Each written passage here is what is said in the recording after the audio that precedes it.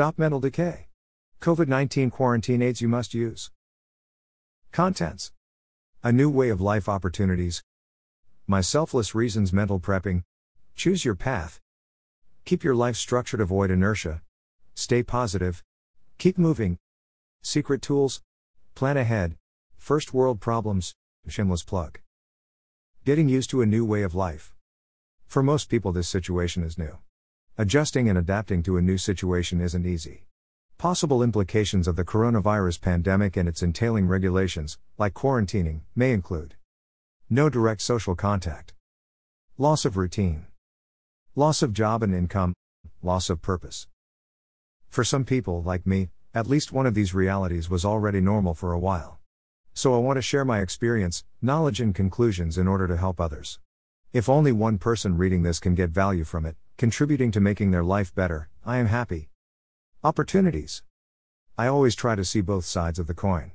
In every bad situation, we can find something positive. The corona pandemic is a chance for us to slow down. Realize this is a time of reset.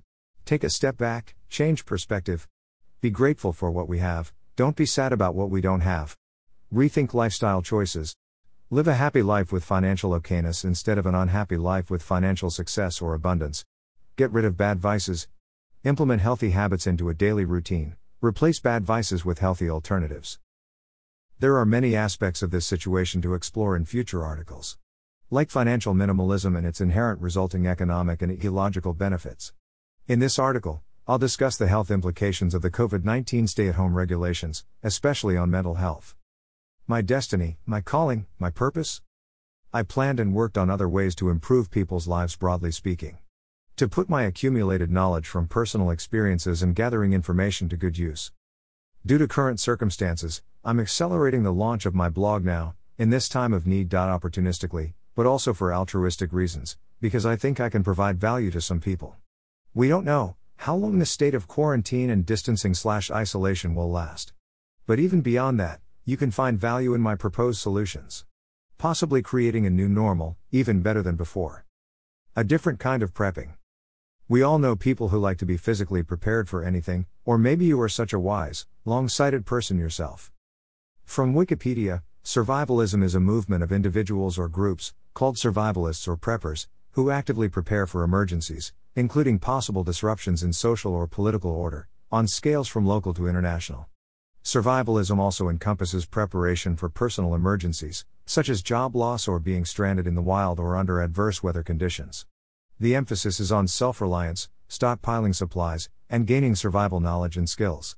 Survivalists often acquire emergency medical and self-defense training, stockpile food and water, prepare to become self-sufficient, and build structures such as survival retreats or underground shelters that may help them survive a catastrophe. I'm talking about mental prepping though.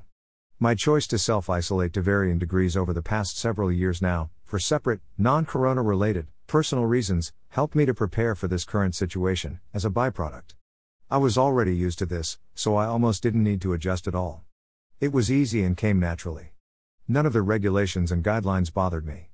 Staying away/keeping a distance from people. Yes, please. Wearing a mask when out in public? No big deal. What can become a problem though? Losing your daily routine and letting yourself go. At least for me it was. Choose your path. Since I've experienced/tested both paths, I can advise you in advance which one to take. Spoiler alert, it's path B. So I can prevent you from making the same mistakes I made. A. Self-neglect, unhealthy habits. B. Structure, healthy habits. Keep your life structured. You don't need me to lay out a step-by-step guide on what to do. I'll just introduce some concepts on which your creative mind can expand upon. Whatever you decide to do, don't stop. At least not for too long. The longer you stay still, the harder it is to get moving again.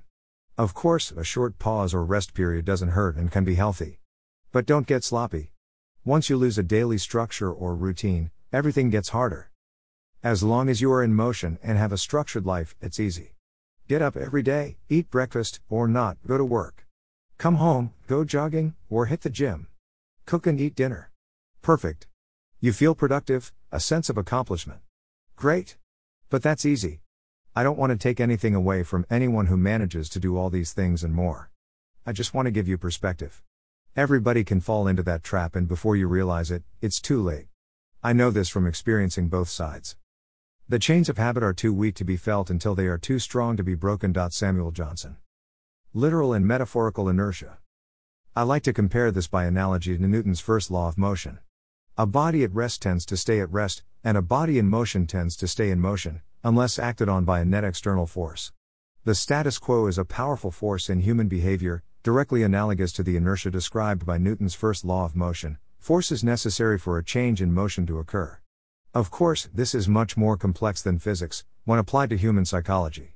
But it helps me grasp the basic concept and keeping it in mind whenever I catch myself trending towards a state of inertia/inactivity. More about status quo bias. I'm not talking about relaxing on your couch one night, after a day's work.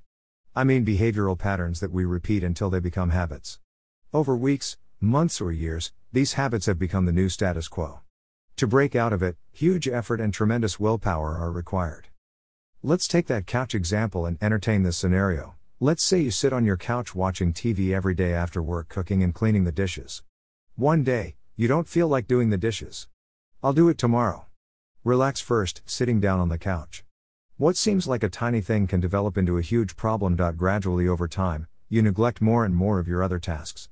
Not necessarily because you don't want to do them, but because you're used to not doing them. Your new status quo has become doing nothing but sitting on your couch, watching TV.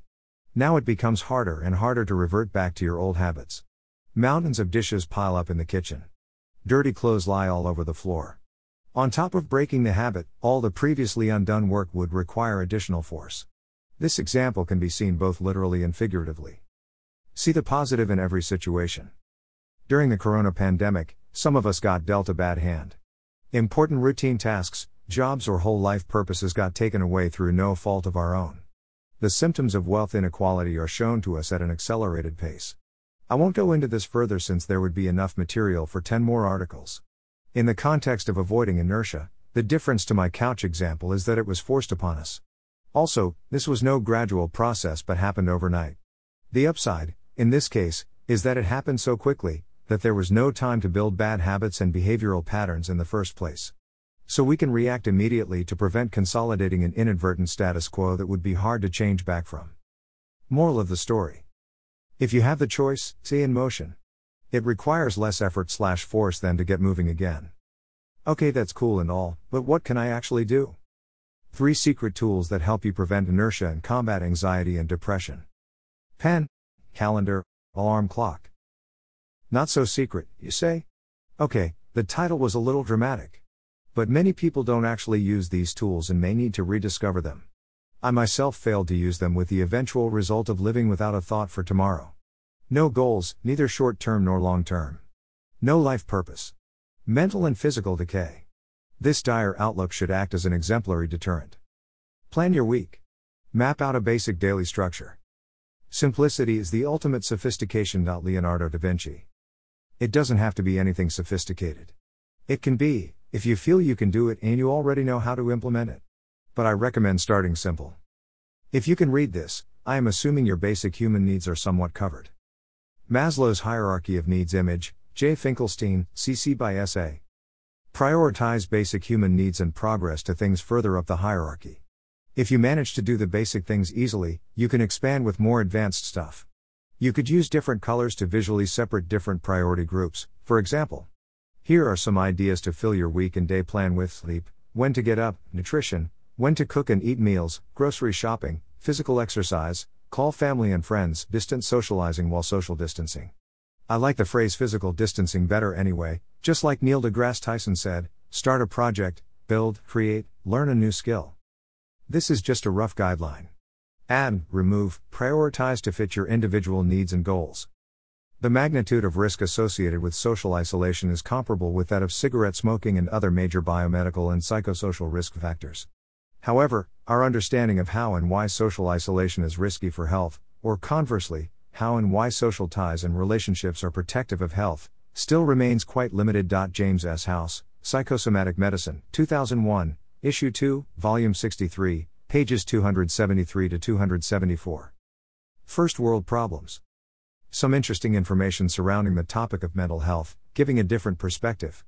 I don't mean to downplay its seriousness at all, quite to the contrary. But I think it is always good to know more about the why behind the what.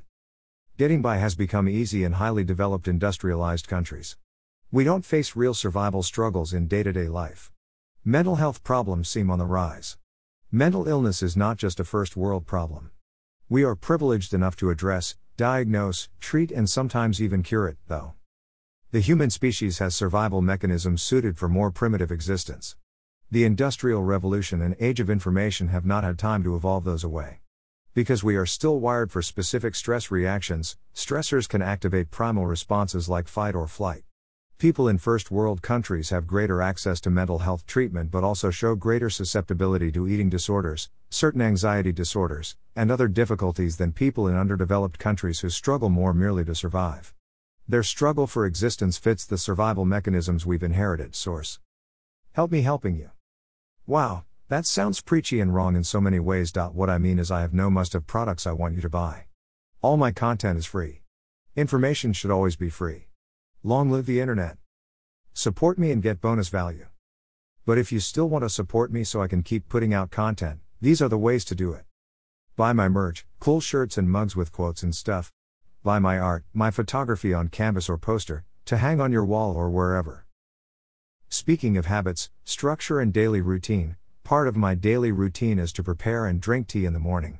That's just my cup of tea, both literally and figuratively speaking. Get it now? What do you struggle with the most during the current pandemic situation? Let me know in the comments. You can also contact me via Instagram, Twitter, or email. If you find yourself in a situation where bad habits prevent you from reaching your goals, check out my follow-up article, How to Break Bad Habits and Achieve All Your Goals.